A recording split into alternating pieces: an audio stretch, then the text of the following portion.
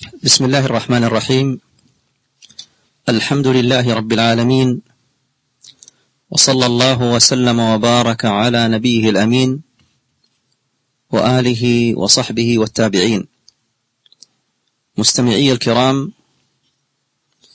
أحييكم بتحية الإسلام، فالسلام عليكم ورحمة الله وبركاته. وعليكم السلام ورحمة الله وبركاته. ويسرني في هذا الصباح المبارك أن ألتقي بكم من خلال هذه الإذاعة المباركة، سائلا الله تبارك وتعالى أن يجعل في هذا اللقاء الخير والبركة.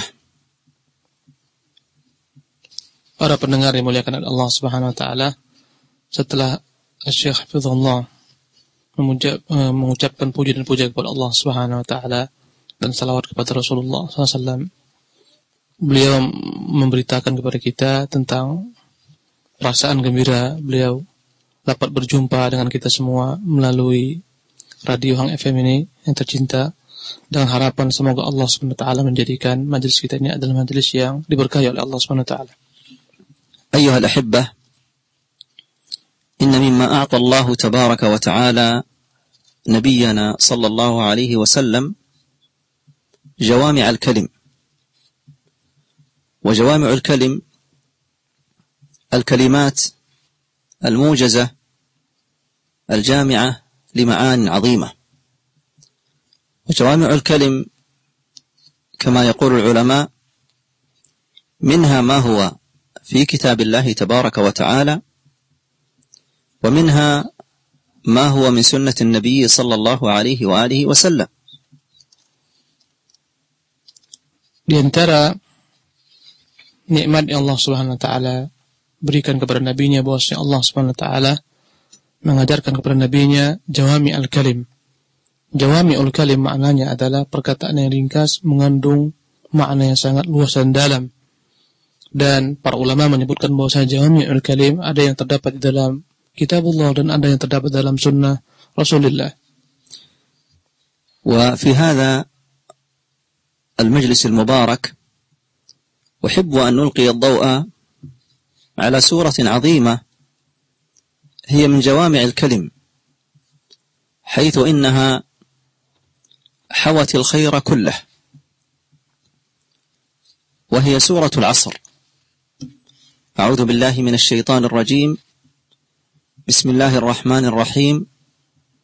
والعصر إن الإنسان لفي خسر إلا الذين آمنوا وعملوا الصالحات وتواصوا بالحق وتواصوا بالصبر.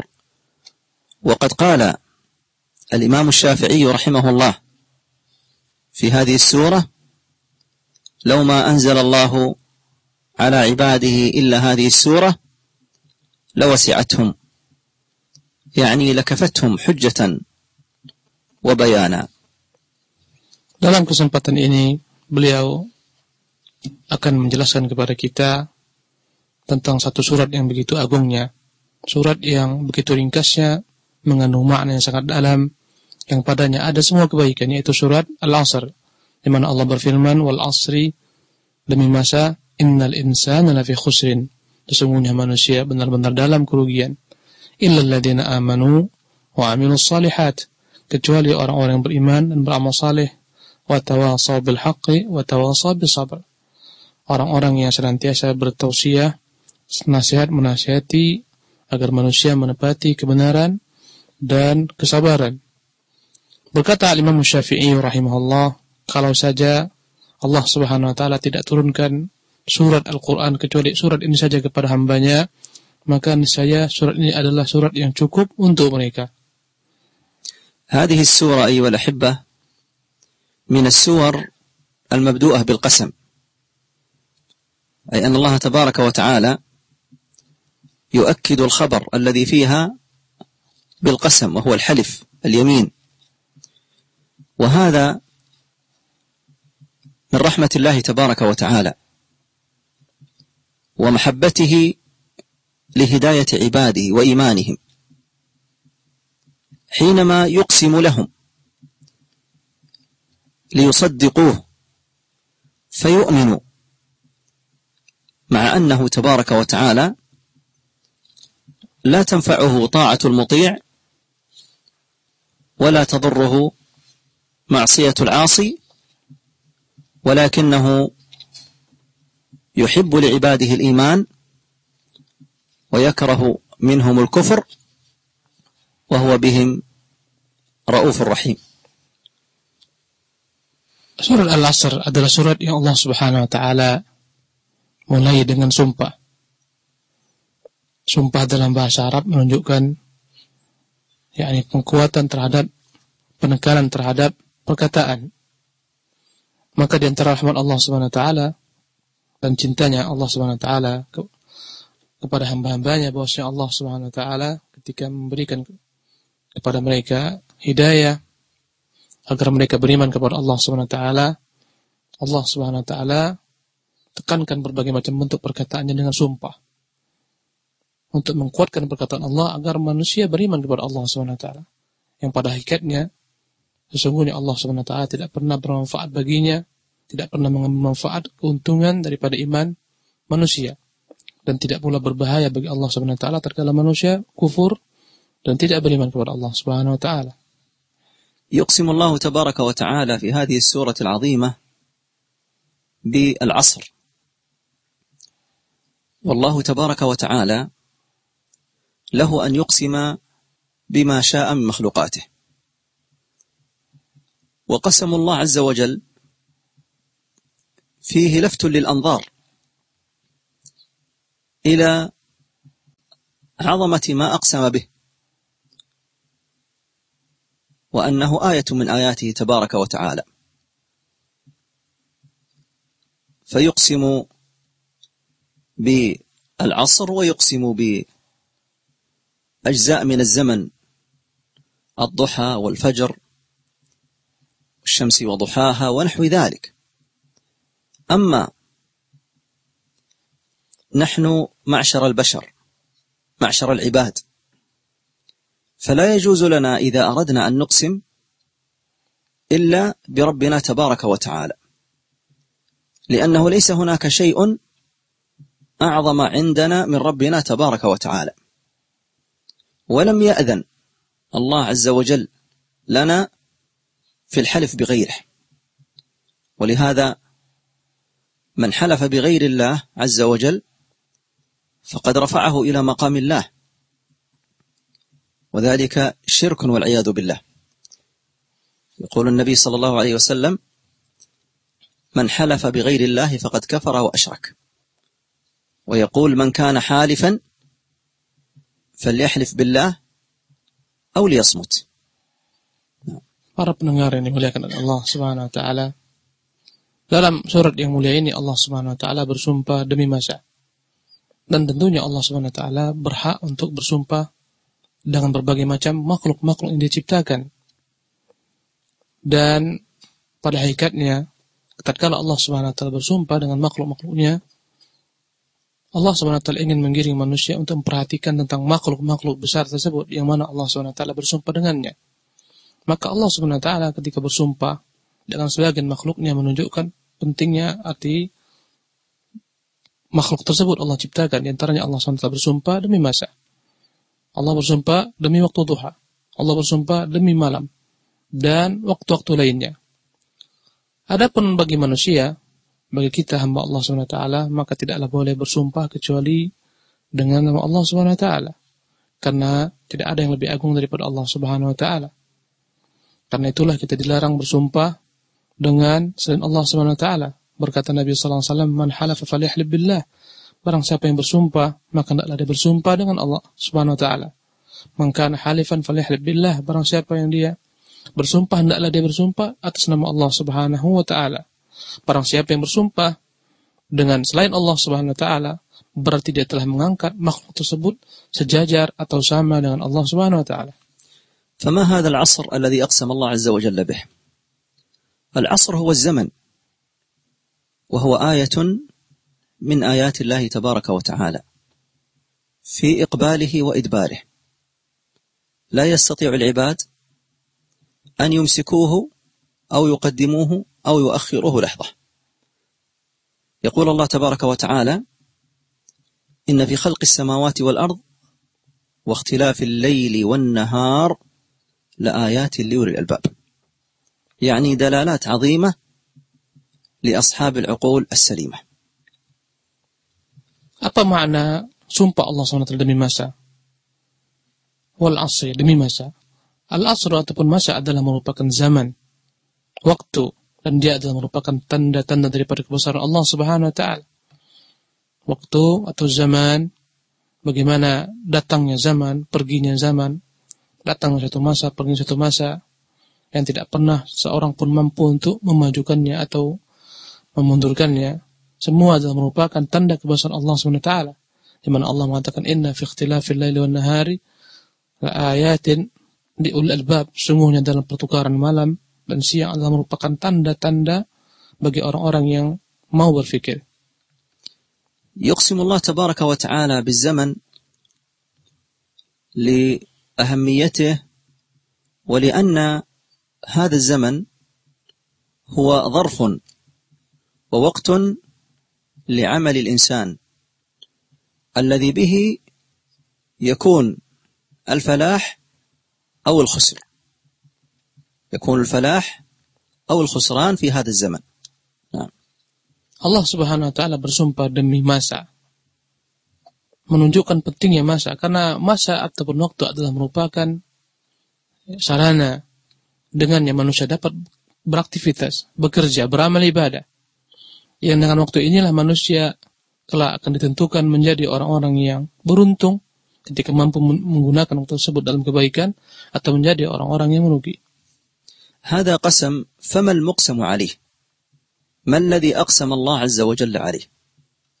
الذي أقسم الله عز وجل عليه هو إن الإنسان لفي خسر، يعني إن الناس كلهم في خسران، والخسران هو الخيبة والضلال والغبن، وأصل الخسران أن يبيع الإنسان السلعة أي الشيء بأقل من ثمنه فيقال خسر. فكل الناس في خسران إلا من استثناهم الله عز وجل وسيأتي بيانهم.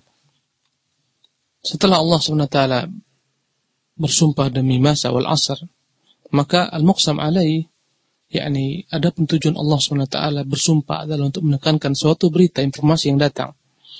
Apa itu yang Allah SWT jadikan sebagai al-muqsam alaih, yakni firman Allah SWT, innal insana lafi khusrin.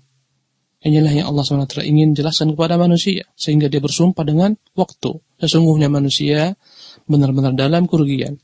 Maksudnya bahwasanya seluruh manusia, setiap manusia dalam kerugian. Adapun kalimat kata-kata al-khusran, kerugian, dalam bahasa Arab, yakni maknanya adalah al-khaybah, kegagalan, ad-dalal, tersesat atau kesesatan, al-ghubn, merugi. Dan dalam bahasa Arab disebut seorang itu merugi tatkala dia menjual barangnya kurang daripada harga yang seharusnya. Maka tatkala seorang menjual barang yang dia jual dengan harga di bawah daripada standar, itu dia dikatakan merugi. Maka setiap manusia benar-benar dalam kerugian, kecuali apa-apa yang Allah SWT sebutkan berikut ini. يستثني الله تبارك وتعالى يستثني من الخاسرين الذين آمنوا وعملوا الصالحات وتواصوا بالحق وتواصوا بالصبر، فإنهم ليسوا بخاسرين بل هم رابحون مفلحون. وهنا نقف وقفة، وهي أن الاستثناء إنما يكون صحيحا إذا كان المستثنى أقل من المستثنى منه، يعني يكون الشيء كثيرا وتستثني منه القليل. تقول مثلا حضر الرجال إلا محمد إلا صالح فتستثني من الكثير قليلا. ماذا نستفيد من هذا؟ نستفيد أن يشعر العبد المؤمن بعظيم نعمة الله عليه، أنه من هؤلاء القليل الذين أنجاهم الله عز وجل من الخسران، فيحمد الله عز وجل على ذلك حمدا كثيرا. Adapun al-istitsna dalam bahasa Arab, pengecualian, akan dikatakan al-istitsna atau pengecualian itu benar tatkala memang dia adalah sesuatu yang sedikit yang dikecualikan daripada sesuatu yang banyak. Beliau memberikan contoh dalam bahasa Arab, hadarar rijalu illa Muhammad. Orang-orang semuanya datang kecuali Muhammad. Menunjukkan Muhammad adalah al-mustatsna yang dikecualikan daripada sekian banyak manusia. Maka tatkala Allah mengatakan innal insana lafi khusrin, sesungguhnya manusia dalam kerugian seluruhnya, maka kemudian tatkala Allah kecualikan dengan beberapa karakter manusia menunjukkan bahwasanya yang dikecualikan oleh Allah SWT adalah orang-orang sedikit, kecuali hanyalah orang beriman, beramal saleh, bertausiah dalam kebenaran dan kesabaran. Dan ini melahirkan kepada seorang hamba kesyukuran kepada Allah SWT, agar dia senantiasa bersyukur dengan nikmat Allah Subhanahu wa taala yang Allah Subhanahu wa taala anugerahi kepadanya, karena dia terpilih daripada orang sedikit dari sekian banyak manusia, dan dengan itu dia dapat memuji Allah Subhanahu wa taala. وهذا المعنى وهو أن أكثر الناس خاسرون وأن القليل هم المفلحون قد جاء في غير آية من كتاب الله، منها قول الله عز وجل وما أكثر الناس ولو حرصت بمؤمنين، وقول الله تبارك وتعالى وقليل من عبادي الشكور، وقول الله تبارك وتعالى وإن تطع أكثر من في الأرض يضلوك عن سبيل الله فيفرح العبد المؤمن بفضل الله ورحمته أن جعله من هؤلاء القليل المفلحين. Dalam Al-Quran Al-Karim banyak ayat-ayat Allah Subhanahu wa taala jelaskan yang senada dengan hal ini, bahwasanya sedikit sekali di antara manusia itu yang beruntung. Di antaranya Allah menyebutkan dalam kitabnya, "Wa ma aktsarun nas walau harasta bimu'minin." Alangkah banyaknya manusia andai kata engkau harapkan mereka seluruhnya beriman.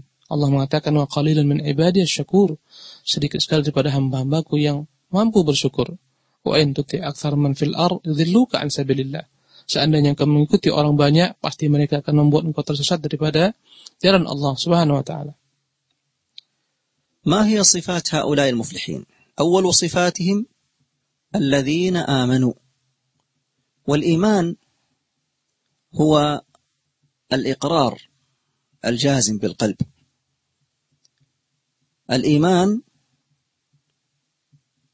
يعرفه العلماء بأنه اعتقاد بالقلب وقول باللسان وعمل بالجوارح والأركان،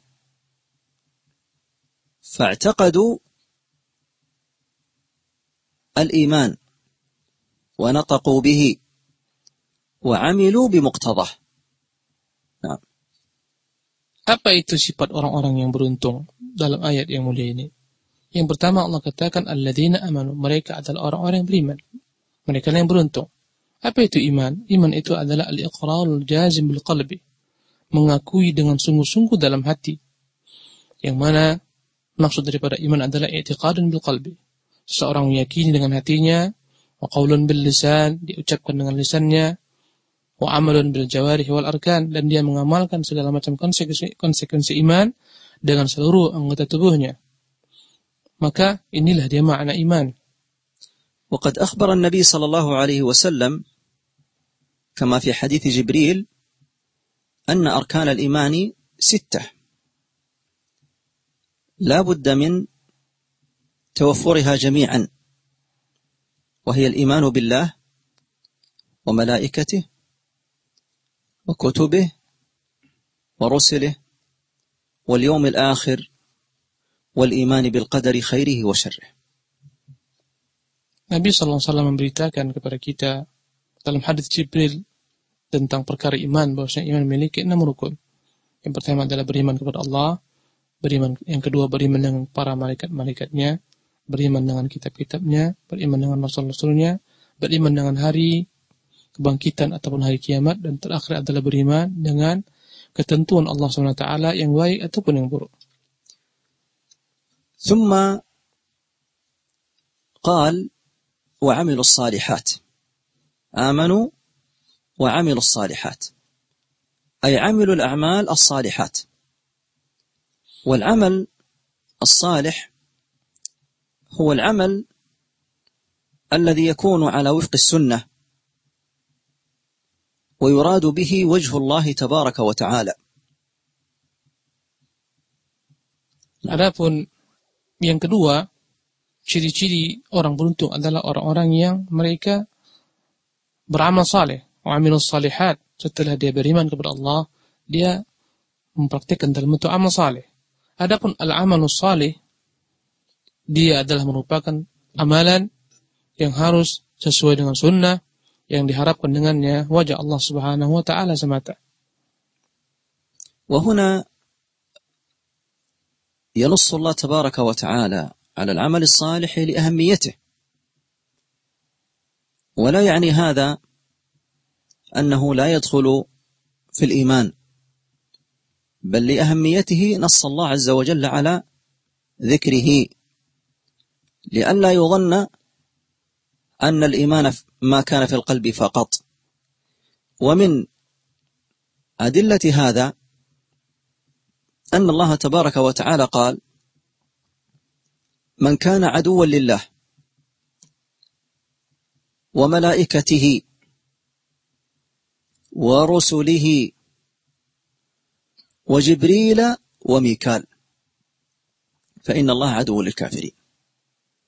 فلاحظ أن الله تبارك وتعالى ذكر ملائكته ثم نص على جبريل وميكال وهو ميكائيل،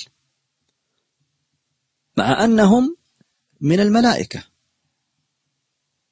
الذين تقدم ذكرهم، لكن لأهميتهم نص عليهم. فهكذا هنا نص على العمل الصالح مع أنه داخل ضمن الإيمان. Adapun Allah Subhanahu wa taala menyebutkan keberuntungan itu akan terwujud setelah seorang beriman kemudian beramal saleh, karena pentingnya amal saleh agar hilang daripada manusia kesan bahwasanya iman itu hanyalah merupakan iqrar atau pernyataan dalam hati saja, karena amal adalah merupakan konsekuensi daripada iman. Dan hal ini menunjukkan tentang pentingnya amal saleh, padahal amal saleh itu masuk ke dalam cakupan iman, sebagaimana Allah menyebutkan dalam Al-Quran, man kana aduwan lillah wa malaikatihi wa rusulihi wa jibril wa mikala fa inna Allah aduwan lil kafirin. Barang siapa yang menjadi musuh kepada Allah SWT, yang musuh Allah dan musuh malaikat-malaikatnya dan rasul-rasulnya dan memusuhi Jibril serta Mikail, maka sungguhnya Allah akan menjadi musuh bagi orang-orang kafir. Di sini Allah menyebutkan tentang malaikat Jibril dan Mikail. Maka ini adalah merupakan dua malaikat yang Allah sebutkan setelah menyebutkan para malaikat-malaikat secara umum, menunjukkan tentang pentingnya kedua malaikat ini.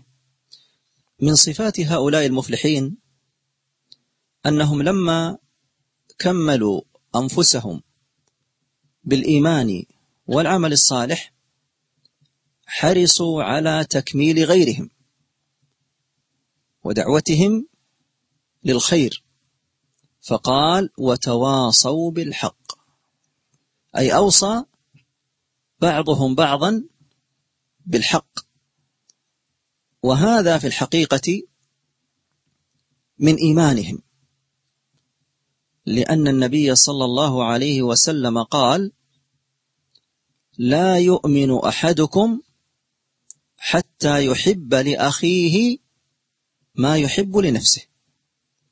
فبعد أن كملوا أنفسهم بالإيمان والعمل الصالح سعوا إلى تكميل غيرهم بدعوتهم للحق وهو الصدق الثابت الذي جاء في كتاب الله وسنة رسوله صلى الله عليه وسلم. Adapun karakter yang ketiga di antara karakter orang-orang yang beruntung, mereka adalah orang-orang yang setelah menyempurnakan iman dalam diri mereka, mereka berupaya agar iman ini pun menjadi sempurna terhadap orang-orang lain, agar orang-orang yang lain beriman sebagaimana dirinya. Maka orang-orang beruntung adalah orang yang ingin senantiasa memberikan keberuntungan kepada orang lain dengan mendakwahi mereka kepada kebaikan.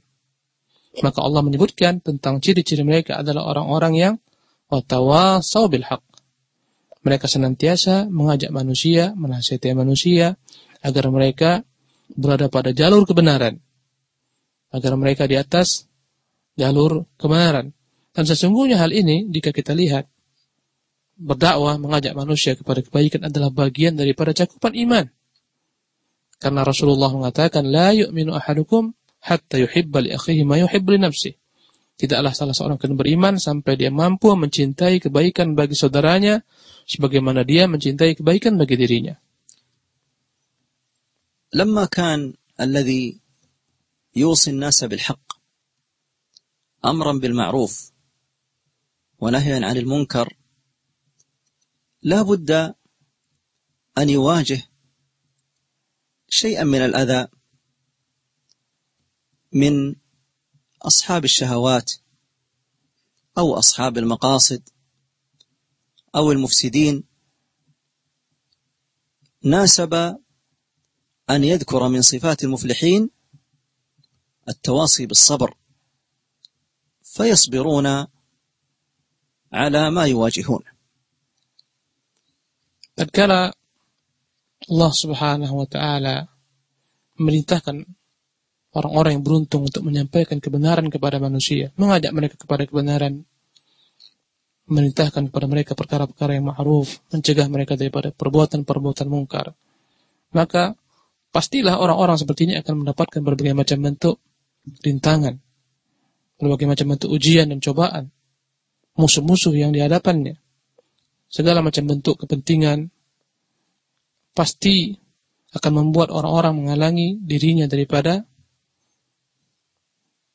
perkara ini, daripada dakwah, baik daripada ashabus syahwat, orang-orang yang terjerumus dalam berbagai macam syahwat yang terganggu kepentingannya, pasti akan menjadi musuh baginya, ataupun ashabul maqasid, al-mufsidin, orang-orang yang senantiasa berbuat kerusakan di muka bumi. Merekalah yang menjadi penghalang seorang ketika dia mendakwahi manusia. Karena itulah Allah SWT sebutkan di antara ciri-ciri keberuntungan yang terakhir, yang keempat, mereka adalah orang-orang yang senantiasa bersabar dalam menjalankan dakwah, mengajak manusia kepada kebaikan. Inna sya'na as-sabri 'azim wa ajruhu karim. ولهذا يقول الله تبارك وتعالى إنما يوفى الصابرون أجرهم بغير حساب. ولا تحلو الحياة وتستمر وتستقيم إلا بالصبر. ولهذا جاء عن عمر رضي الله عنه أنه قال وجدنا أطيب عيشنا بالصبر، وجدنا أطيب عيشنا بالصبر. Para pendengar radio FM dimuliakan oleh Allah SWT, sabar adalah merupakan perkara yang begitu besarnya, sehingga Allah SWT menyebutkan dalam Al-Quran tentang keutamannya, innama yuwaffas sabiruna ajrahum bighairi hisab. Sesungguhnya akan diberikan ganjaran kepada orang-orang bersabar dengan ganjaran yang tidak terhingga. Karena itulah kehidupan dalam dunia yang tidak akan pernah dapat berjalan dengan baik kecuali dengan kesabaran. Karena itulah Umar bin Khattab radhiyallahu anhu pernah berkata, kami mendapati bahwasanya kenikmatan hidup itu akan kami rasakan ketika kami mampu bersabar. الصبر أيها الأحبة هو التحمل ومنع النفس وحبسها عن التسخط على أقدار الله تبارك وتعالى. والعلماء يذكرون أن الصبر ينقسم إلى 3 أنواع. صبر على طاعة الله، وصبر عن معصية الله، وصبر على أقدار الله المؤلمة. Sabar definisinya adalah at-tahammul wa man'un nafsi wa habsuha an at-tasaqqati 'anil aqdar. Sabar itu maknanya adalah seorang berupaya menahan dirinya untuk senantiasa mampu tidak mencela Allah Subhanahu wa taala dengan ketentuan-ketentuan yang telah Allah gariskan berupa takdir. Dan sabar dibagi ulama menjadi 3 bagian. Di antaranya adalah pertama, sabar senantiasa mengerjakan ketaatan kepada Allah Subhanahu wa taala. Yang kedua adalah sabar menahan dirinya untuk tidak bermaksiat menentang Allah Subhanahu wa taala. Dan yang terakhir adalah sabar daripada segala macam ketentuan yang telah digariskan oleh Allah Subhanahu wa taala. الصبر على طاعة الله لأن في التكاليف الشرعية أحيانا ما يشق على النفس كالقيام وقت الفجر مثلا للصلاة والمحافظة على ذلك، والصيام بالامتناع عن الطعام والشراب والمفطرات في النهار، وإنفاق المال في الصدقات ونحوها، والحج ونحو ذلك، فهذا يحتاج إلى صبر وتحمل على طاعة الله، لأن العبد يعلم أن عاقبة ذلك رضا الله تبارك وتعالى وثوابه. Maka sabar terhadap ketaatan kepada Allah Subhanahu wa taala adalah perkara yang sulit bagi manusia. Contohnya seorang ketika berupaya sabar menjaga salat subuhnya, salat fajar pada waktunya, membutuhkan kesabaran. Kemudian hendaklah dia bersabar ketika datang masanya berpuasa, wajib berpuasa dengan meninggalkan semua makanan. Dan di antaranya adalah sabar ketika Allah perintahkan dia untuk menginfakkan hartanya di Allah Subhanahu wa taala. Sabar untuk melaksanakan haji. Maka semua aktivitas ibadah ini membutuhkan kesabaran dalam mengerjakannya. الصبر عن معصية الله لأن بعض المعاصي ربما تستلذها بعض النفوس من المطاعم والمشارب والشهوات لكنها محرمة، فالعبد المؤمن يعلم أن عاقبة ذلك غضب الله تبارك وتعالى وناره، فإن النار حفت بالشهوات فيصبر عن معصية الله تعالى. Adapun sabar terhadap segala macam bentuk kemaksiatan kepada Allah Subhanahu wa taala, sesungguhnya sebagian daripada perkara-perkara maksiat adalah perkara yang digandrungi oleh manusia, disenangi oleh manusia. Karena itulah Allah merintahkan manusia untuk bersabar menahan diri mereka untuk mengerjakannya. Allah perintahkan kita untuk bersabar terhadap berbagai macam bentuk makanan-makanan tertentu atau minuman-minuman tertentu. Allah memerintahkan kita untuk bersabar terhadap berbagai macam bentuk syahwat, yang mana dampak daripada kesabaran ini akan membuahkan keberuntungan. Sebaliknya, tatkala seorang tidak sabar, maka dia akan mendapatkan musibah, kebencian Allah Subhanahu wa taala, kemurkaan Allah dan azab Allah Subhanahu wa taala. أخيرا الصبر على أقدار الله المؤلمة، حيث يعلم المؤمن أن ما شاء الله كان وما لم يشأ لم يكن، فيصبر لقدر الله تبارك وتعالى ليكون عاقبة ذلك خيرا، لأنه لا يستطيع أن يرد قدر الله تبارك وتعالى، فعليه أن يؤمن بقدر الله ويتعامل مع قدر الله بشرع الله، فيتوب إلى الله ويستغفره ويحسن الظن في الله ويرضى عن الله. Para pendengar dimuliakan Allah Subhanahu wa taala. Adapun jenis kesabaran yang ketiga, wajib manusia bersabar dengan segala macam ketentuan yang telah digariskan oleh Allah Subhanahu wa taala. Wajib seorang hamba meyakini apapun yang Allah Subhanahu wa taala kehendaki pasti akan terjadi. Maka seorang mukmin akan senantiasa bersabar dengan segala macam bentuk ketentuan Allah Subhanahu wa taala. Dan dia yakin bahwa segala macam bentuk ketentuan Allah tersebut akan membuahkan kebaikan baginya tatkala dia bersabar menghadapinya. Karena manusia tidak akan pernah mampu menahan ketentuan yang telah digariskan oleh Allah Subhanahu wa taala. Maka hendaklah ketika dia ditimpa musibah, ketentuan-ketentuan Allah Subhanahu wa taala telah Allah gariskan atasnya dihadapi dengan bersabar. Dan hendaklah dia senantiasa menghadapi berbagai macam ujian untuk senantiasa istiqamah dengan syariat Allah Subhanahu wa taala. Hendaklah dia beristighfar, hendaklah dia bertobat kepada Allah Subhanahu wa taala. Hendaklah dia senantiasa beramal salih, berhusnudzon kepada Allah Subhanahu wa taala. إن الإيمان أيها الأحبة لابد أن يتقدمه علم.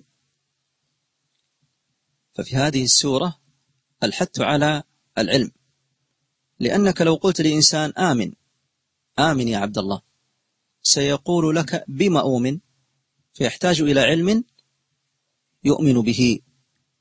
فدل على ما جاء عن النبي صلى الله عليه وسلم من قوله: طلب العلم فريضة على كل مسلم، أي ذكرا كان أو أنثى. وهذا العلم المفترض هو العلم الذي يصحح العبد به عقيدته وواجب عبادته. Adapun perintah Allah SWT agar kita beriman, tentunya iman tidak akan dapat menjadi benar kecuali jika didahului dengan ilmu. Karena ketika seorang mengatakan kepada orang lainnya berimanlah engkau, maka dia akan bertanya, apa itu iman? Bagaimana aku beriman? Dan ini menunjukkan wajibnya seorang belajar, menimba ilmu. Dan dengan ilmu itulah dia akan mencapai iman yang benar. Karena itulah Rasulullah SAW menyebutkan talabul ilmi faridatun ala kulli muslimin.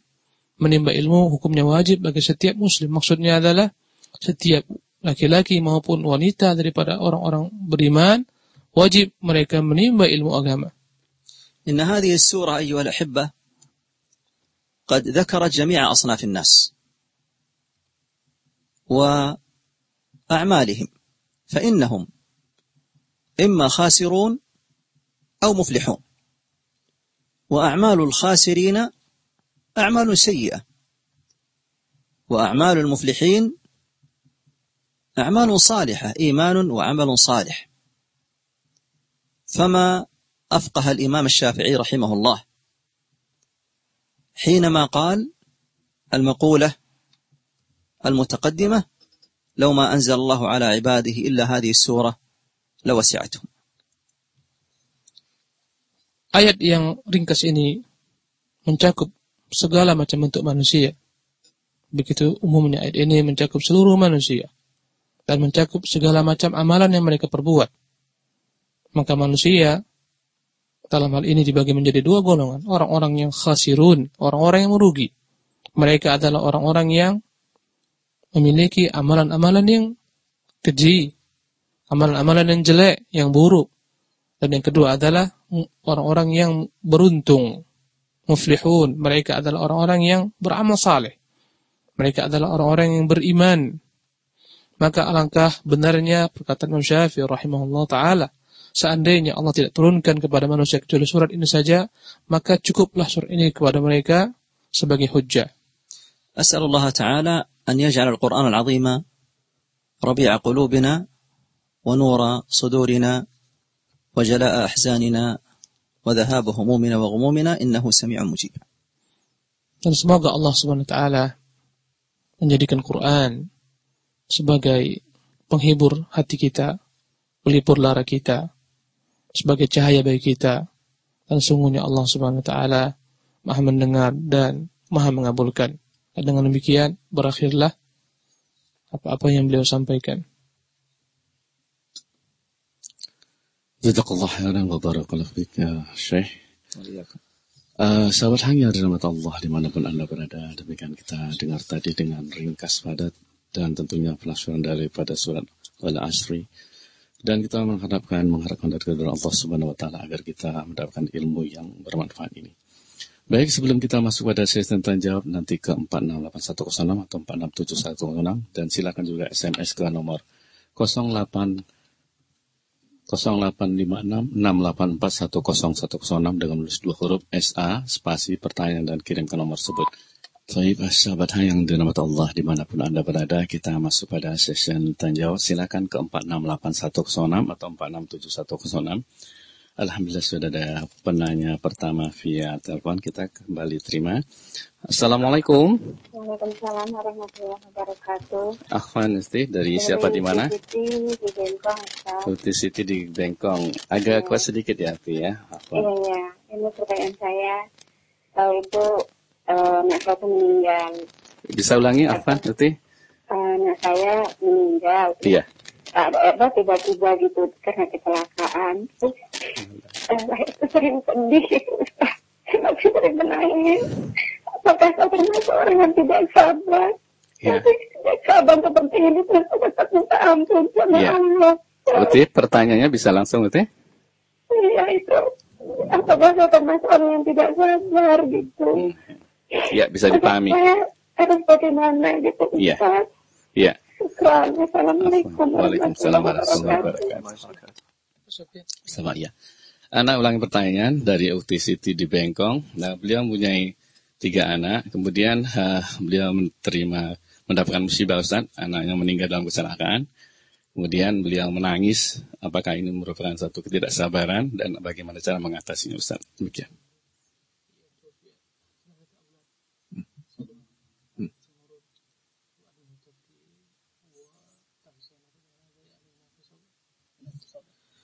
بسم الله الرحمن الرحيم. الحمد لله والصلاة والسلام على رسول الله. أما بعد، فإن أقدار الله عز وجل جارية على العباد، ولكن عاقبتها بإذن الله خير للإنسان. والمرأة إذا مات لها 3 من الولد فصبرت دخلت الجنة. قيل يا رسول الله و2؟ قال و2 و2.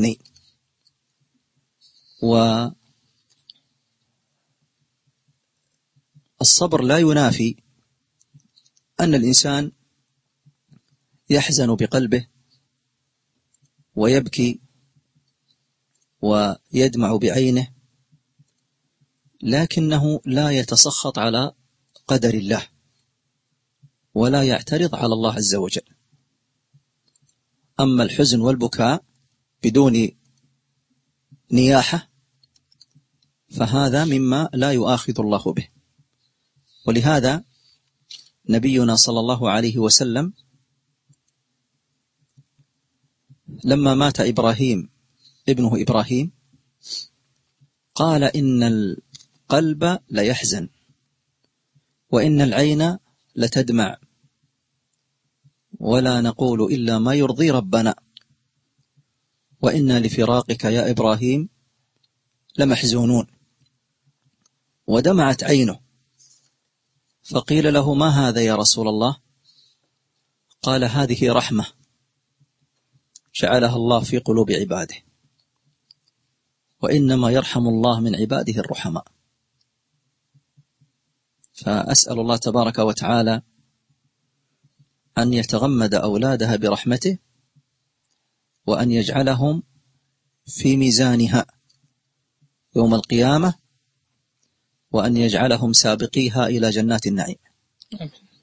Beliau menyebutkan bahwasanya takdir Allah adalah sesuatu yang pasti akan datang dan tidak akan dapat dielakkan. Tapi hendaklah seorang meyakini bahwasanya di baliknya akan terdapat kebaikan. Maka seorang jika meninggal 3 anaknya dan dia bersabar, maka Rasulullah menyebutkan hadisnya bahwasanya Allah berjanji akan memberikan baginya surga. Bertanya sahabat, bagaimana jika 2 ya Rasulullah? Kata Nabi, jika 2 anaknya meninggal, maka baginya surga ketika dia bersabar menghadapi kematian anaknya. Maka sesungguhnya kesabaran yang dimiliki oleh seorang bukanlah maknanya dia tidak boleh bersedih, tidak boleh menangis, mengalirkan air mata. Tetapi yang dilarang ketika seorang timpa musibah adalah mencela mengupat dengan ketentuan Allah Subhanahu wa taala. Adapun menangis, adapun bersedih tanpa diiringi dengan upatan, penyesalan, menghujat takdir Allah Subhanahu wa taala, tanpa diiringi dengan meratap, maka ini adalah perkara-perkara yang dibolehkan dalam agama ini. Bahkan Nabi sendiri sallallahu alaihi wasallam tatkala meninggal anaknya Ibrahim, beliau bersedih sehingga beliau berkata, innal qalba la yahzan, sungguhnya hati ini benar-benar bersedih. Wa innal 'aina la tadma, sungguhnya mata ini benar-benar mengalirkan air. Wala naqulu illa ma yurdi Rabb, tidaklah kami berkata kecuali apa-apa yang diridhai oleh Allah Subhanahu wa taala. Wa inna li firaqika ya Ibrahim la mahzunun, sungguhnya kami begitu sedihnya berpisah denganmu wahai Ibrahim. Maka meneteslah air mata Rasulullah SAW. Sehingga ada sahabat bertanya, ya Rasulullah, ma hadza? Apa ini ya Rasulullah? Kenapa engkau menangis? Maka beliau mengatakan, sesungguhnya tangisan adalah merupakan bentuk rahmat yang ada dalam hati manusia yang telah dititipkan oleh Allah Subhanahu wa taala, dan sesungguhnya Allah akan merahmati orang-orang yang memiliki rahmat, rasa kasih sayang. Maka hendaklah ibu bersabar dan semoga Allah Subhanahu wa taala akan senantiasa memberikan ganjaran kebaikan kepada ibu dengan musibah yang menimpa ini. Barakallahu fiik, sahabat. Silakan lagi ke 468106 atau 467106. Kembali kita terima. Assalamualaikum. Assalamualaikum. Waalaikumsalam. Afwan Uti, dari siapa di mana? Ini dari Ibu Neng dari Batam Center. Iya, silakan. Iya, Pak Ustadz, ini saya mau nanya. Ini Pak Ustadz. Silakan. Nah, saya kan punya anak meninggal, melahirkan langsung meninggal gitu Pak. Yeah. Dia kan bersih tanpa dosa. Yeah. Ini Pak Ustadz, yang kami perbuat itu apa gitu kan? Soalnya saya bisanya cuma baca Al-Fatihah, itu mengirimkannya gitu Pak Ustadz. Saya kepengen membersihkan nisannya atau membeli nisan gitu Pak Ustadz. Nah, apakah itu perbolehkan Pak Ustadz? Itu aja tuh ya. Ya, makasih ya Pak Ustadz. Assalamualaikum. Waalaikumsalam warahmatullahi wabarakatuh.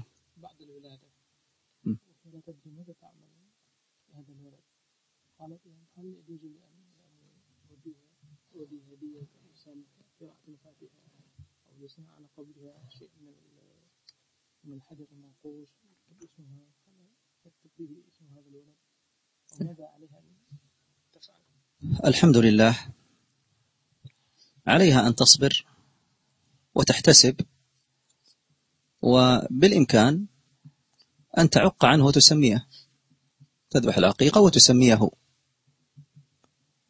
ولا يلزمها شيء آخر، لأن لا نعلم أنه جاء في سنة النبي صلى الله عليه وسلم أنه توضع ورود أو حجر يكتب عليه على القبور، وإنما هذا صغير فرط، وأولاد المؤمنين في الجنة، أولاد المؤمنين في الجنة، وبإذن الله يشفعون لآبائهم. فالمهم أنها تصبر وتحتسب، وبالإمكان أن تعق عنه، والحمد لله رب العالمين. Jadi beliau menyampaikan bahwasanya kewajiban ibu adalah bersabar dan senantiasa mengharapkan daripada Allah ganjaran atas kesabaran menerima musibah ini. Dan boleh ibu untuk melakukan akikah untuknya, menyembelih ini kambing untuknya sebagai bentuk perbuatan yang dibolehkan dalam agama. Adapun perbuatan-perbuatan lain adalah perkara-perkara yang tidak pernah diajarkan. Maka tatkala anak kita meninggal, tidak perlu kita sibuk mencari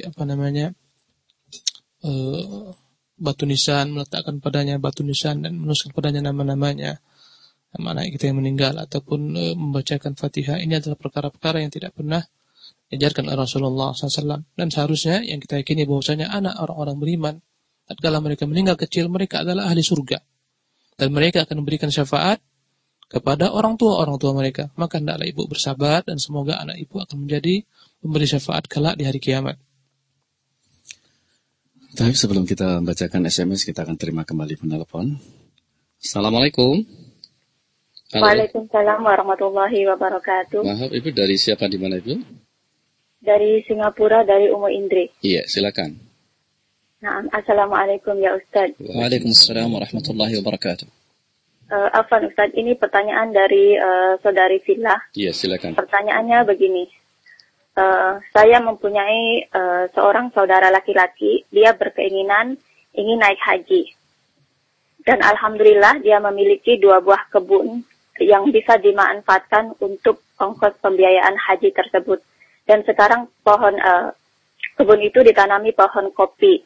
Akan tetapi harga pohon kopi sekarang nggak begitu menghasilkan. Makanya dia sekarang mau ditanamin pohon cengkeh. Sedangkan pohon cengkeh itu sebagian besar dimanfaatkan untuk bahan rokok. Sedangkan rokok itu haram. Dan yang jadi pertanyaan, apakah orang yang menanam pohon cengkeh ini bisa dapat dosa?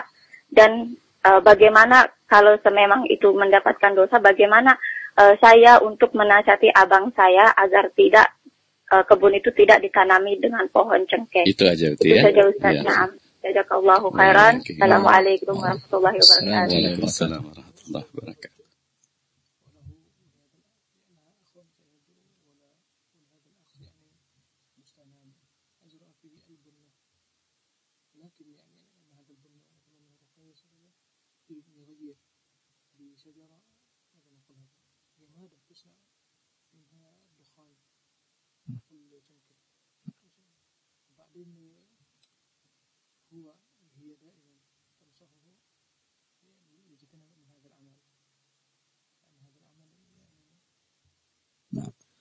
الحمد لله رب العالمين. الله تبارك وتعالى أوجب الحج لمن استطاع إليه سبيلا، لمن استطاع إليه سبيلا. فمن لم يجد مالا يحج به فلا يجب عليه الحج، وهذا من رحمة الله عز وجل. وهذا الأخ عليه أن يحرص على المكاسب الحلال حتى وإن كان ذلك قليلا، فإنه يكون مباركا ويسلم من تبعة وعاقبة الحرام. فإن الله تبارك وتعالى طيب لا يقبل إلا طيبا، الله تعالى طيب لا يقبل إلا طيبا. وقد جاء في بعض الآثار أن العبد إذا حج من مال حرام فلبى قيل له لا لبيك ولا سعديك، زادك حرام وراحلتك حرام وحجك مأزور غير مأجور. فأوصي هذا الأخ بأن يصبر على الرزق الحلال وإن كان قليلا، ويسأل الله من فضله، ويحذر غاية الحذر من زراعة أو عمل شيء محرم، فإن من دعا إلى شر كان عليه إثمه وإثم من عمل به، والله المستعان. Ibu yang dirahmati Allah SWT, kewajiban haji itu hanyalah Allah SWT wajibkan bagi orang-orang yang mampu mengerjakannya. Maka haji tidak wajib bagi orang-orang yang tidak mampu. Ketika seorang tidak memiliki kemampuan, tidak wajib baginya haji. Adapun saudara ibu tersebut yang dia menggantikan kebun kopinya menjadi kebun cengkeh dan kelak akan dijadikan sebagai sarana untuk membuat rokok yang diharamkan dalam agama, hendaklah dia mengetahui bahwasanya rezeki itu adalah rezeki yang halal. Yang terbaik adalah rezeki daripada cara-cara yang halal. Walaupun sedikit, tapi halal dia akan mendatangkan keberkahan. Dan sesungguhnya Allah SWT itu adalah zat yang maha baik. La yaqbalu illa thayyiban. Allah tidak akan terima kecuali daripada yang baik. Maka jika ini dijadikan sebagai sarana untuk melaksanakan ibadah haji adalah perkara yang jelek. Dan Allah tidak akan menerima perkara yang jelek. Bahkan terdapat dalam asar dari Nabi SAW, jika seorang hamba melaksanakan aktivitas ibadah haji dari harta yang haram, ketika dia mengucapkan kata-kata labbaik Allahumma labbaik, Allah mengatakan kepadanya la labbaik wa la sa'daik. Tidak diterima Allah SWT kedatangannya dan tidak ada keberuntungan baginya, karena Allah, bahkan ketika Allah mengatakan zaduka, sesungguhnya bekalmu adalah bekal yang haram, kendaraanmu adalah kendaraan haram, hajimu adalah haji yang mendatangkan dosa, bukan mendatangkan pahala. Maka hendaklah saudara, yakni ibu tersebut, diingatkan agar tidak menanam hal-hal semacam ini karena dia akan menjadi sarana untuk kemaksiatan. Dan Rasulullah mengatakan dan sesungguhnya beliau mengatakan barang siapa yang menjadi perantara atau sarana terwujudnya suatu kejelekan, maka baginya dosa dan baginya dosa orang-orang yang mengamalkan melakukan perbuatan tersebut karenanya. Soal min Ufti Ramini Singapura. Assalamualaikum. Waalaikumsalam warahmatullahi wabarakatuh. Ustaz, ana mau tanya, apabila kita tertimpa musibah, apa boleh kita mengucapkan Alhamdulillah, Ustaz? Syukran atas penjelasannya.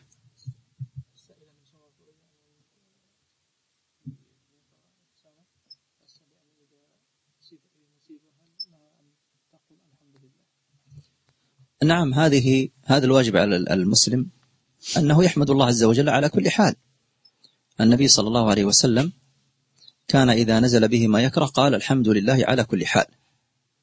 الحمد لله على كل حال. فالله تبارك وتعالى يحمد على كل شيء، سواء على النعم أو على المصائب.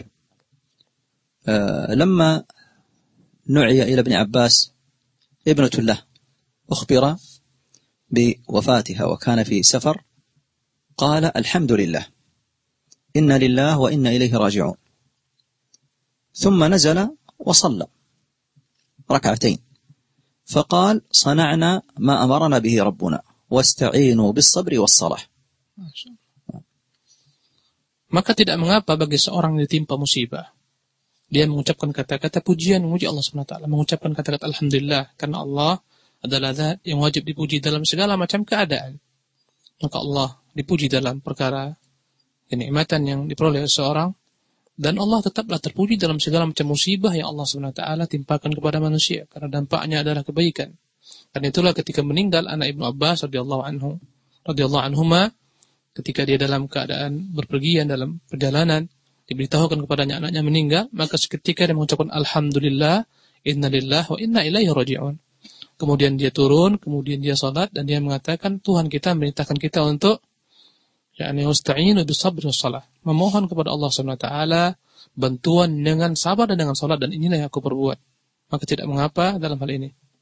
Jazakallahu khairan. Kami beri kesempatan pada Ikhwan Fidin yang ada di studio 1 mungkin secara langsung bisa bertanya. Tafadhal. Mohon mic-nya bisa diberikan. Sebut nama dari mana?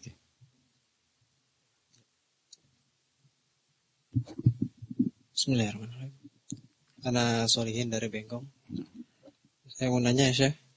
Ini tadi surat Al-Ashr itu kan ciri-ciri orang yang beruntung, dia beriman, beramal soleh, kemudian berdakwah di jalan Allah, kemudian bersabar. Bagaimana jika 4 poin ini tidak terpenuhi, misalnya cuma 3 aja, apa dia termasuk masih orang yang beruntung?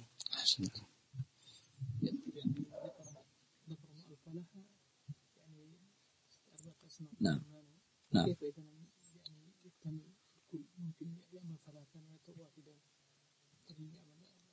نعم، الله تبارك وتعالى ذكر أن هذه صفات المفلحين، فإذا انتقص العبد شيئا من هذه الأشياء فينظر في هذا الشيء وقدره ووزنه، فإذا انتقص الإيمان لم ينفعه شيء، وإذا انتقص ما دون الإيمان شيء من الصبر أو شيء من عمل الصالحات فبحسبه، بحيث إنه يصيبه من الخسران بحسب ما انتقص. Jadi kata beliau bahwasanya ketika tidak terwujud perkara ini, maka kita lihat terlebih dahulu apa yang tidak terwujud, apa yang tidak ada pada 4 perkara ini. Jika yang tidak ada adalah iman, maka tentunya hal ini menggugurkan semua amalannya. Enggak ada manfaatnya semua perkaranya ketika seorang tidak beriman kepada Allah Subhanahu wa taala. Gugur semuanya. Ada perkara-perkara yang tidak sampai kepada ada perkara-perkara yakni di bawah daripada iman. Maka segala macam bentuk perkara-perkara ini akan mengurangi kesempurnaan keberuntungan baginya sesuai dengan tingkat yakni apa-apa yang dia tinggalkan. Jazakallahu khairan. Sahabat. Kita akan terima kembali penelpon berikutnya. Assalamualaikum. Waalaikumsalam warahmatullahi wabarakatuh. Afwan, Aki dari siapa di mana ini, Aki? Rizal di Batu Merah, Pak. Pak Rizal di Batu Merah, silakan langsung. Sebagaimana ayat yang Syekh bacakan tadi, bahwasanya seandainya kita mengikuti kebanyakan orang, niscaya mereka akan menyesatkan kita. Siapa yang dimaksud dengan kebanyakan orang ini? Apakah sudah tergambar pada zaman sekarang ini di mana banyak orang-orang tidak itu aja ya. Ya, pertanyaan sudah bisa kita tangkap. Waalaikumsalam warahmatullahi wabarakatuh.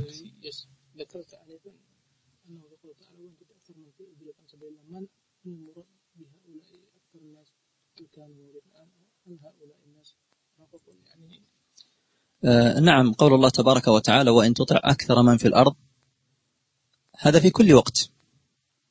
أكثر الناس ليسوا بمؤمنين في القديم والحديث، ولهذا يوم القيامة يقول الله تبارك وتعالى يا آدم أخرج بعث النار، فيقول يا ربي وما بعث النار؟ فيقول من كل 1999 في النار وواحد في الجنة. هذا الحديث لما أخبر به النبي صلى الله عليه وسلم أصحابه غطوا رؤوسهم ولهم خنين، بكوا، قالوا من منا يكون هذا الواحد؟ فقال صلى الله عليه وسلم إن معكم أمتين لا يكونان مع قوم إلا كثروهم، يأجوج ومأجوج. وقال ما أنتم في الأمم إلا كالشعرة البيضاء في الثور الأسود أو الشعرة السوداء في الثور الأبيض. Maka makna man fil ard, andai katakan ikuti kebanyakan manusia akan membuatkan tersesat dari Allah SWT. Maksudnya adalah setiap zaman, dalam setiap zaman sesungguhnya yang paling banyak adalah orang-orang tersesat dari zaman ke zaman sampai hari kiamat. Mereka lebih banyak daripada orang-orang yang menerima petunjuk Allah SWT yang mendapat hidayah. Karena itulah Rasulullah SAW pernah meriwayatkan kepada kita hadis, pada hari kiamat berkata Allah kepada Adam, wahai Adam, akhrij ba'tsan nar. Wahai Adam, keluarkan daripada keturunanmu, yakni orang-orang yang akan dimasukkan ke dalam neraka. Maka bertanya Adam, "Ma ba'tsun nar?" Apa yang dimaksudkan dengan yakni keturunan-keturunanku yang akan dimasukkan ke dalam api neraka? Maka Allah mengatakan, "Wahai Adam, dari 1000 anakmu 999 orang masuk neraka dan hanya 1 yang masuk ke surga." Ketika hadis ini terdengar oleh para sahabat ridwanullah ajma'in, maka mereka menunduk dan mereka menangis, terdengar tangisan mereka. Sehingga mereka semua mengatakan, "Ya Rasulullah, siapakah di antara kami yang dapat menjadi 1 daripada 999 orang tersebut?" Mereka bersedih, mereka khawatir. Maka berkata Rasulullah SAW bahwasanya sesungguhnya inna ma'akum ummatain, sesungguhnya akan diikuti dua bangsa besar. La yakunani fi qaumin illa katharuhum, tidaklah 2 bangsa ini bersama satu kaum kecuali mereka lah paling banyak, yaitu Ya'juj dan Ma'juj. Kata Rasulullah SAW, "Ma antum, tidaklah kalian jika dibandingkan dengan umat-umat terdahulu kecuali bagaikan kasya'rati al-bayda, bagaikan bulu putih yang sedikit ada pada seekor sapi yang hitam, atau sebaliknya bulu hitam yang sedikit yang ada pada satu sapi ekor yang putih." Inilah menunjukkan sedikitnya orang-orang yang mendapat petunjuk. Barakallahu fiik. Sahabat kan sebelum kita beri kesempatan pada ikhwan di studio satu, kita kembali akan terima penelpon berikutnya. Assalamualaikum. Waalaikumsalam. Assalamualaikum Pak Ustaz. Waalaikumsalam. Itu dari siapa di mana? Umi Sulaiman dari Batak. Iya, silakan. silakan. Nanya Pak Ustaz, saya ini kalau sakit langsung berdoa, kadang-kadang menangis minta disembuhkan. Apa itu termasuk kufur, Pak? Kebetulan saya kurang sehat nih. Itu aja. Iya. Syukron, jazakallahu khairan. Assalamualaikum warahmatullahi wabarakatuh. Waalaikumsalam warahmatullahi wabarakatuh.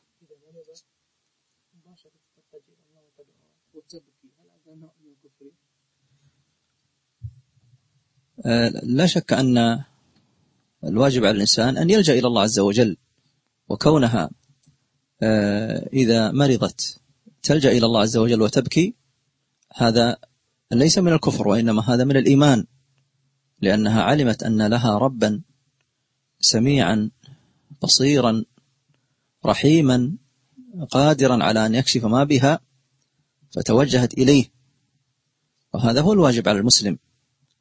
هذا ولله الحمد من الإيمان، فأسأل الله تبارك وتعالى أن يزيدها تعلقا بربها تبارك وتعالى.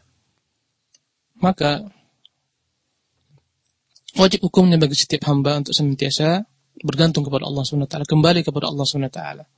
Dan ketika seorang timpa penyakit, kemudian dia menangis dan dia berdoa kepada Allah SWT, sesungguhnya perbuatan itu merupakan perbuatan yang menunjukkan imannya dia kepada Allah SWT.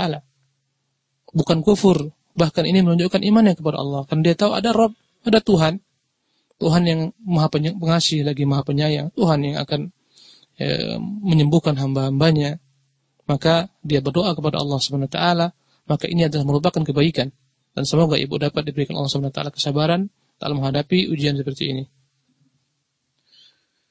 Silakan kembali lagi ke 408-106 atau 467-106. Kita terima kembali. Assalamualaikum. Waalaikumsalam. Afwan, Pak, bisa volume radionya dikecilkan sedikit? Ya. Iya. Assalamualaikum, Ana Bodam dari Batu Haji. Iya, silakan. Ya, Assalamualaikum. Waalaikumsalam warahmatullahi wabarakatuh. Ini Pak, Ana pernah dengar bahwasannya surat Al-Ashr yang diturunkan itu, Imam Syafi'i pernah mengatakan bahwasannya apabila surat ini saja diturunkan, sudah cukup bagi kaum muslimin. Ana kurang jelas kenapa Imam Syafi'i mengatakan seperti itu, dan apakah pernyataan itu memang benar dari Imam Syafi'i. Itu aja ya. Jazakumullah khairan. Waalaikumsalam warahmatullahi wabarakatuh. قال الشافعي رحمه الله هذا لما تقدم أن السورة ذكرت أصناف الناس، إن الإنسان لفي خسر إلا الذين آمنوا، فالناس إما خاسرون أو مفلحون، ماذا بقي؟ شملتهم جميعا. ثم أيضا ما صفات المفلحين؟ صفاتهم آمنوا وعملوا الصالحات وتواصوا بالحق وتواصوا بالصبر، وهذا يشمل الشريعة كلها والدين كله، إيمان عمل صالح وتواصي بالحق وتواصي بالصبر، يشمل الشريعة كلها والدين كله. Jadi kata beliau, perkataan Imam Syafi'i rahimahullah tentang Al-Ashr adalah merupakan surat yang seandainya hanya dia saja yang turun pada manusia akan cukup, karena surat ini mencakup seluruh manusia. Karena manusia hanya dua. Jika tidak dia adalah orang-orang beriman yang beruntung, maka dia orang-orang merugi. Dan dalam surat ini Allah menyebutkan ciri-ciri orang beruntung adalah orang yang mengumpulkan 4 karakter yang sebagaimana disebutkan: beriman, beramal, berdakwah, dan bersabar. Dan perkara ini, iman, amal, dakwah, sabar, adalah mencakup seluruh perkara agama. Karena itulah dia layak disebutkan oleh Imam Syafi'i rahimahullah ta'ala, mencakup semua agama. Kalaulah dia hanya turun sebagai satu surat, akan cukup bagi manusia dalam perkara-perkara ini. Baik, kembali kita terima. Assalamualaikum. Waalaikumsalam warahmatullahi wabarakatuh. Maaf, itu bisa volume radio ini kecilkan ya. Dari Mumasyitah. Iya, silakan. Di mana? Iya, silakan.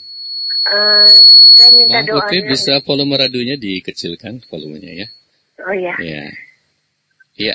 Saya minta Ustadz hanya mendoakan untuk anak-anak saya. Semoga anak-anak saya menjadi anak-anak yang soleh, karena saya mengenal sunnah ini setelah saya berumur setua ini. Jadi ya, itu aja ya, itu ya. Terima kasih. Assalamualaikum warahmatullahi wabarakatuh.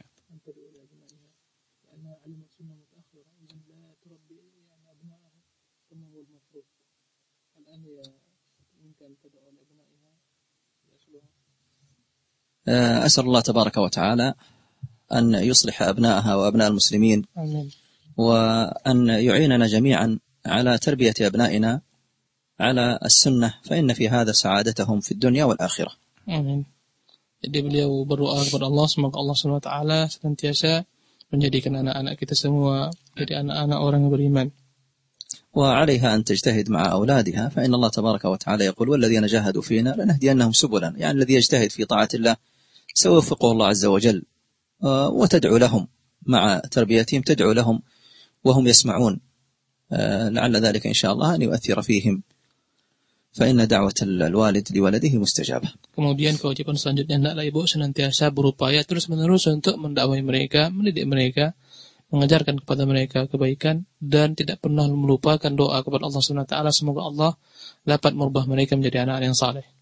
Nah. Jazakallahu khairan ya Syekh. Silakan kami berkesempatan pada ikhwan yang ada di studio 1. Ya, bismillah. Soali ma yata'allaqu bil muhadarah fil bari'ah bi qawlihi sallallahu alaihi wasallam.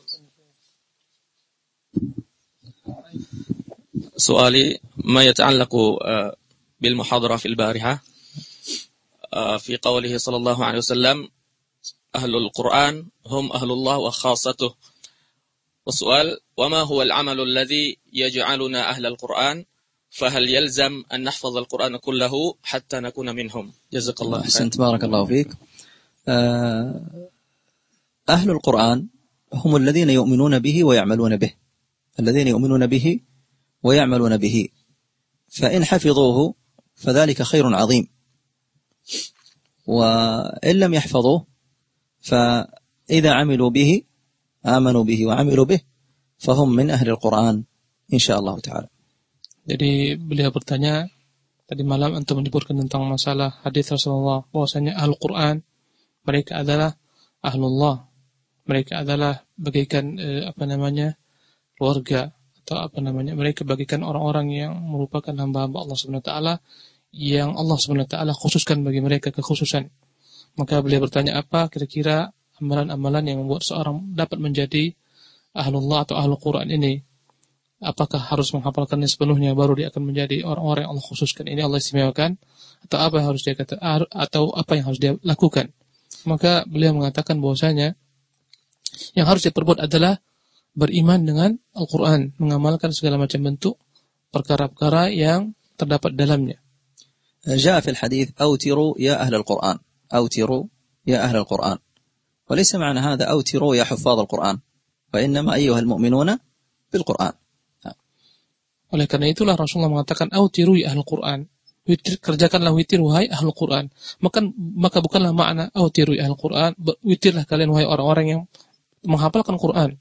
Tapi makna ahlul Quran adalah orang-orang yang berupaya mengamalkan isi Al-Quran.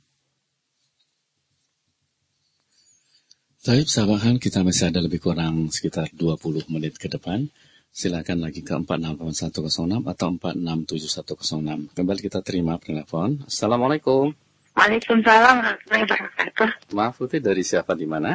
Ummu Abdillah di Tanjung Uncang. Silakan. Nah, Ustaz, saya sekarang punya anak kecil, jadi mau salat itu biasa saya tidak mendahulukan waktu, tapi saya tunggu momen-momen kalau dia agak tenang, kalau dia tidak mengganggu. Kemudian pertanyaan saya, apakah saya salah? Kemudian yang kedua, satu aja Bu ya, mungkin banyak yang antir bertanya, mohon maaf. Cukup satu aja ya. Assalamualaikum warahmatullahi wabarakatuh. Waalaikumsalam warahmatullahi wabarakatuh.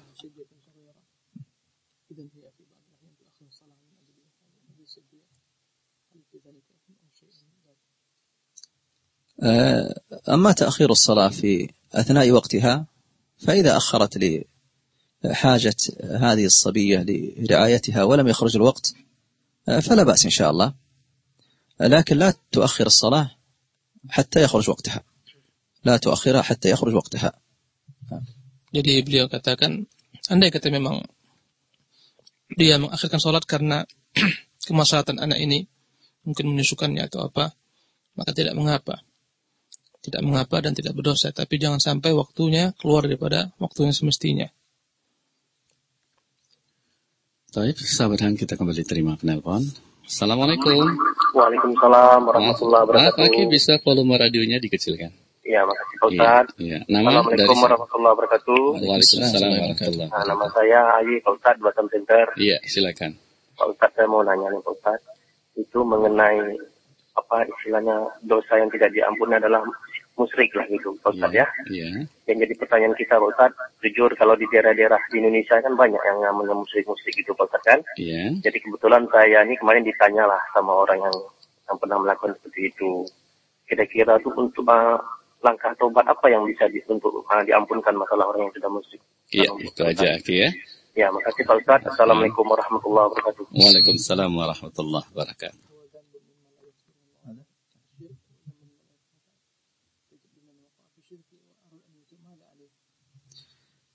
نعم، لا شك أن الشرك ذنب عظيم، والله تبارك وتعالى قال إن الله لا يغفر أن يشرك به ويغفر ما دون ذلك لمن يشاء. لكن من وقع في الشرك فعليه أن يتوب إلى الله تبارك وتعالى، فإن من تاب الله عليه من أي ذنب من الذنوب، سواء كان شركا أو كفرا كبيرة أو صغيرة، فإذا تاب الله عليه. وإنما المقصود لا يغفره إذا مات عليه، لا يغفره إذا مات عليه. أما إذا تاب في الدنيا فإن التائب من الذنب كمن لا ذنب له، syirkan kana atau kufran atau duna dzalik. Jadi beliau mengatakan ketika Allah menjelaskan innallaha la yaghfiru an yushraka bih, sesungguhnya Allah tidak mengampunkan dosa orang-orang yang menyekutukannya, ini menunjukkan tentang besarnya dosa syirik. Karena itulah Allah tidak mengampunkannya, tetapi ini berlaku bagi orang-orang yang mati dan dia tidak bertaubat kepada Allah Subhanahu wa taala. Adapun orang-orang yang tergelincir pada kesyirikan kemudian dia bertaubat kepada Allah Subhanahu wa taala, maka Allah akan menerima taubatnya segala macam bentuk dosa-dosa. Baik itu syirik, apalagi yang di bawah syirik, Allah akan menerimanya ketika seorang benar-benar ikhlas bertobat kepada Allah Subhanahu wa ta'ala. Kembali kita menerima penelpon yang sudah masuk. Assalamualaikum. Halo, assalamualaikum. Assalamualaikum. Waalaikumsalam warahmatullahi wabarakatuh. Maaf, Aki, dari siapa di mana? Dari Aki Katurdili Batu Adu. Iya, silakan. Ini semalam ada kajian semalam Al-Quran itu sebagai petunjuk. Yeah. Yang menandakan bagi kita yang masih belum paham dengan bahasa Arab ini, apakah kita baca Al-Quran itu bisa kita jadikan sebagai sementara maknanya kita nggak pahami. Ya, itu aja ya. Itu aja, Ustaz. Assalamualaikum. Waalaikumsalam warahmatullahi wabarakatuh.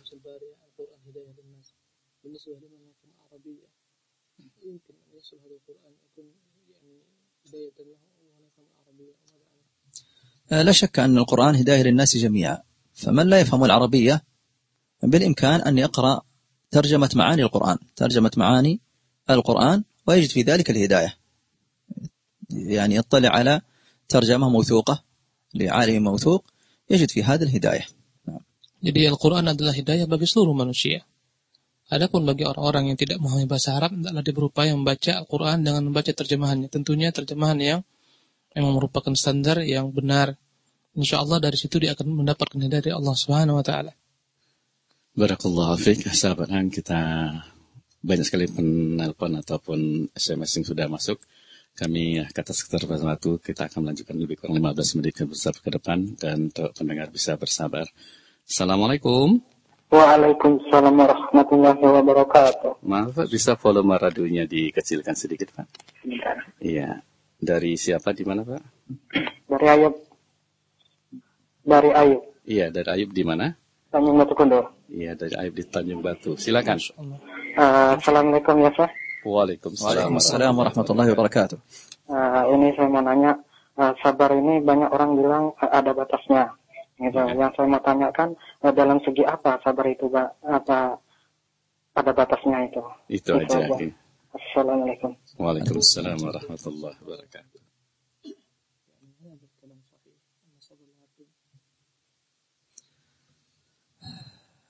الصبر هو حبس النفس ومنعها عن التسخط.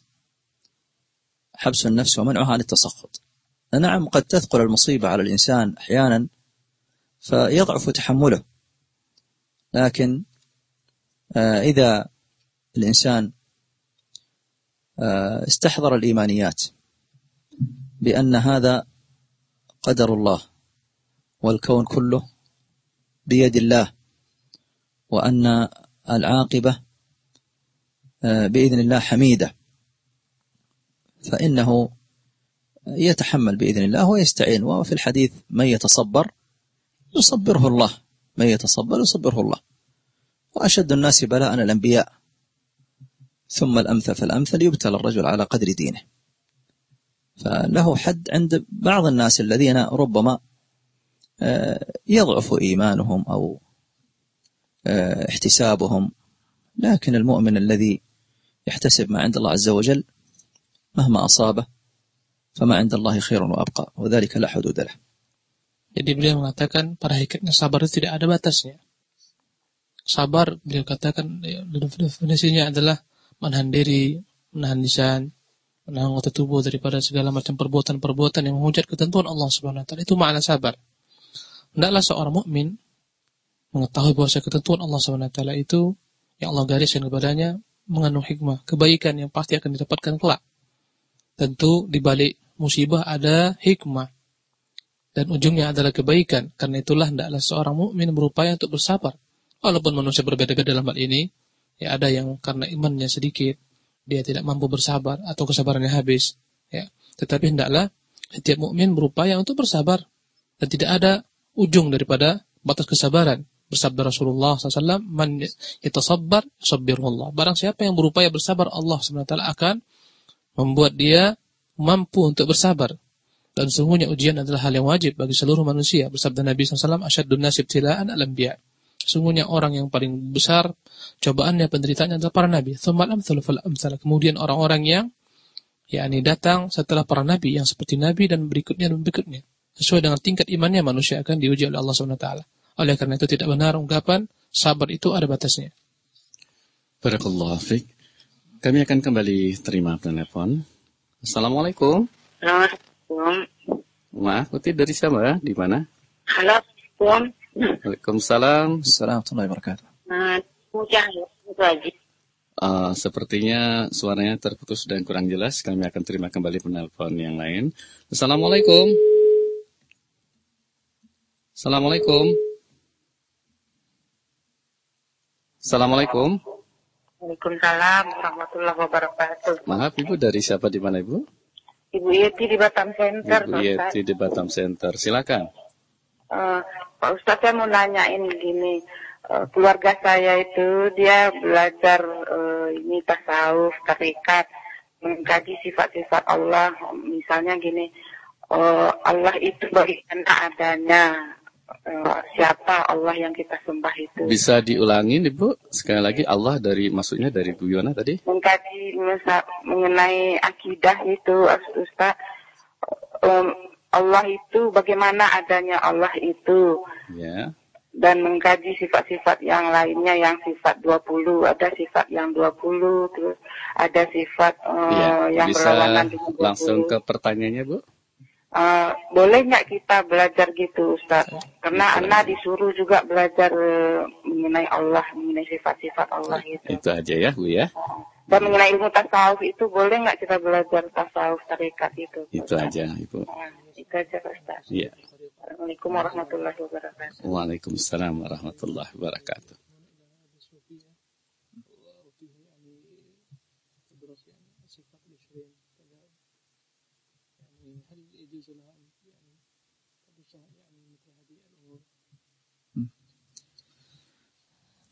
الله تبارك وتعالى أرسل إلينا نبينا صلى الله عليه وآله وسلم محمدا بالدين العظيم الذي أكمله الله تبارك وتعالى وأتمه، وخير الهدي هدي محمد صلى الله عليه وسلم. فمن أراد السعادة في الدنيا والآخرة فليلزم سنة النبي صلى الله عليه وسلم. من أراد أن يشرب من حوض النبي صلى الله عليه وسلم يوم القيامة فليلزم سنة النبي صلى الله عليه وسلم. والدين أيها الأحبة ليس بالعقول المجردة والأهواء، وإنما الدين قال الله وقال رسوله وبينه سلف الأمة. فما جاء في كتاب الله أو في سنة رسوله صلى الله عليه وسلم أو عن سلف الأمة فعلى العين الرأس هو الذي على المسلم أن يلتزمه، فإن في ذلك السعادة للإنسان في الدنيا والآخرة. وأسأل الله تبارك وتعالى أن يرزقني وإخواني المسلمين لزوم سنة الحبيب المصطفى صلى الله عليه وسلم، وأن يرزقنا شفاعته والشرب من حوضه. Allah telah mengutus kepada kita Nabi yang mulia SAW, membawa agama yang begitu agungnya, agama yang sempurna. Seluruhnya telah disempurnakan oleh Allah SWT. Maka semua petunjuk telah Allah SWT ajarkan. Dan Rasulullah mengatakan khairul hadi Nabi SAW. Sebaik-baik petunjuk adalah petunjuk Nabi SAW. Maka barang siapa yang ingin keberuntungan, kebahagiaan, hendaklah dia senantiasa mengikuti petunjuk Nabi SAW. Bahkan dia menyebutkan barang siapa yang menginginkan dapat mereguk daripada telaga Al-Haud, telaga yang di padang mahsyar kelak, maka wajib bagi dia senantiasa mengikuti sunnah Nabi SAW. Karena agama ini bukanlah dengan akal, bukan hanyalah dengan akal semata, tidak pula dengan hawa nafsu, tapi agama ini adalah ma qala Allah wa qala Rasul. Apa-apa yang Allah katakan, apa-apa yang Rasulullah SAW sebutkan, itulah agama. Maka andai kata petunjuk datang daripada Nabi SAW, maka kita wajib menerimanya sepenuh hati. Dalamnya lah terdapat keberuntungan dan kebahagiaan. Sahabat Hang yang dirahmati Allah dimanapun Anda berada, dengan berakhirnya dari jawaban Ustaz tadi, maka kita cukupkan program Simple Channel kita di kesempatan kali ini. Tapi sebelum itu Ustaz akan memberikan nasihat singkat bagi talabal ilmu. Ustaz, يرجى منك في الختام يعني تنصح لطلاب العلم. الحمد لله والصلاة والسلام على رسول الله. نصيحتي لطلاب العلم أن يواصلوا طلب العلم الشرعي المستمد من كتاب الله وسنة رسوله صلى الله عليه وسلم، وأن يكثروا النظر في سيرة المصطفى صلى الله عليه وآله وسلم، ويعرفوا منهج السلف الصالح، وأوصيهم أن يدعوا إلى الله عز وجل بالحكمة والموعظة الحسنة، وأن يتعاونوا فيما بينهم على البر والتقوى، وأن يرحموا عباد الله عز وجل ويحرصوا على إيصال الخير لهم ودرء الشر عنهم، وليكن ذلك برفق ورحمة، فإن الرفق ما كان في شيء إلا زانه ولا نزع منه إلا شانه كما قال النبي صلى الله عليه وآله وسلم. Maka nasihat beliau kepada para penimba ilmu, hendaklah mereka senantiasa belajar dan belajar, menuntut ilmu yang tentunya bersumber daripada kitab Allah dan sunnah Rasulullah SAW. Kemudian nasihat beliau yang berikutnya, hendaklah senantiasa para penimba ilmu melihat bagaimana perjuangan Nabi, sirah Nabi SAW, bagaimana sirah Nabi SAW secara utuh. Tentunya hendaklah dia juga berupaya untuk mengenal bagaimana sebenarnya manhaj salafus salih. Kemudian setelah itu dia berupaya mendakwakannya dengan cara yang bijak. Dan hendaklah dia senantiasa ta'awun, saling bantu-membantu untuk mewujudkan berbagai macam bentuk perkara-perkara kebajikan dan perkara-perkara takwa. Dan hendaklah para penimba ilmu, mereka adalah orang-orang yang senantiasa mencintai manusia, rahmat kepada hamba-hamba Allah SWT. Hendaklah mereka senantiasa berupaya mengajak manusia kepada kebaikan dan memberikan kebaikan kepada manusia, menyebarkan kebaikan kepada manusia. Dan hendaklah para penimba ilmu menjauh segala macam bentuk perkara-perkara yang menyebabkan fitnah atau mendatangkan musibah kepada manusia. Hendaklah setiap penimba ilmu berdakwah mengajak manusia kepada jalan Allah SWT dengan cara yang lemah lembut. Karena Rasulullah mengatakan, maka narifku fi kulli syai'in illa zanah. Tidaklah ada kelembutan dalam segala sesuatu kecuali dia akan membuat hal itu menjadi sesuatu yang baik. Dan tidaklah dicabut kelembutan dari sesuatu kecuali akan menjadi sesuatu perkara yang jelek. Jazakallah khairan wa barakallahu fiik. وأنتم جزاكم الله خيرا على إتاحة الفرصة لي للتحدث مع إخواني من خلال هذه الإذاعة المباركة، وأسأل الله تعالى أن يزيدكم توفيقا وسدادا. Beliau terima kasih kepada kita telah memberi kesempatan untuk berbicara. Alhamdulillah, jazakallah khairan. Sahabat yang dirahmati Allah dimanapun Anda berada, dengan berakhirnya dari sambutan Syekh tadi, tentunya program Muslim kita pagi ini kita cukupkan sampai di sini. Dan insyaAllah kita akan bersama kembali. Semoga Syekh dalam keadaan sehat walafiat dan sampai ke tempat tujuannya nanti dengan keadaan lancar.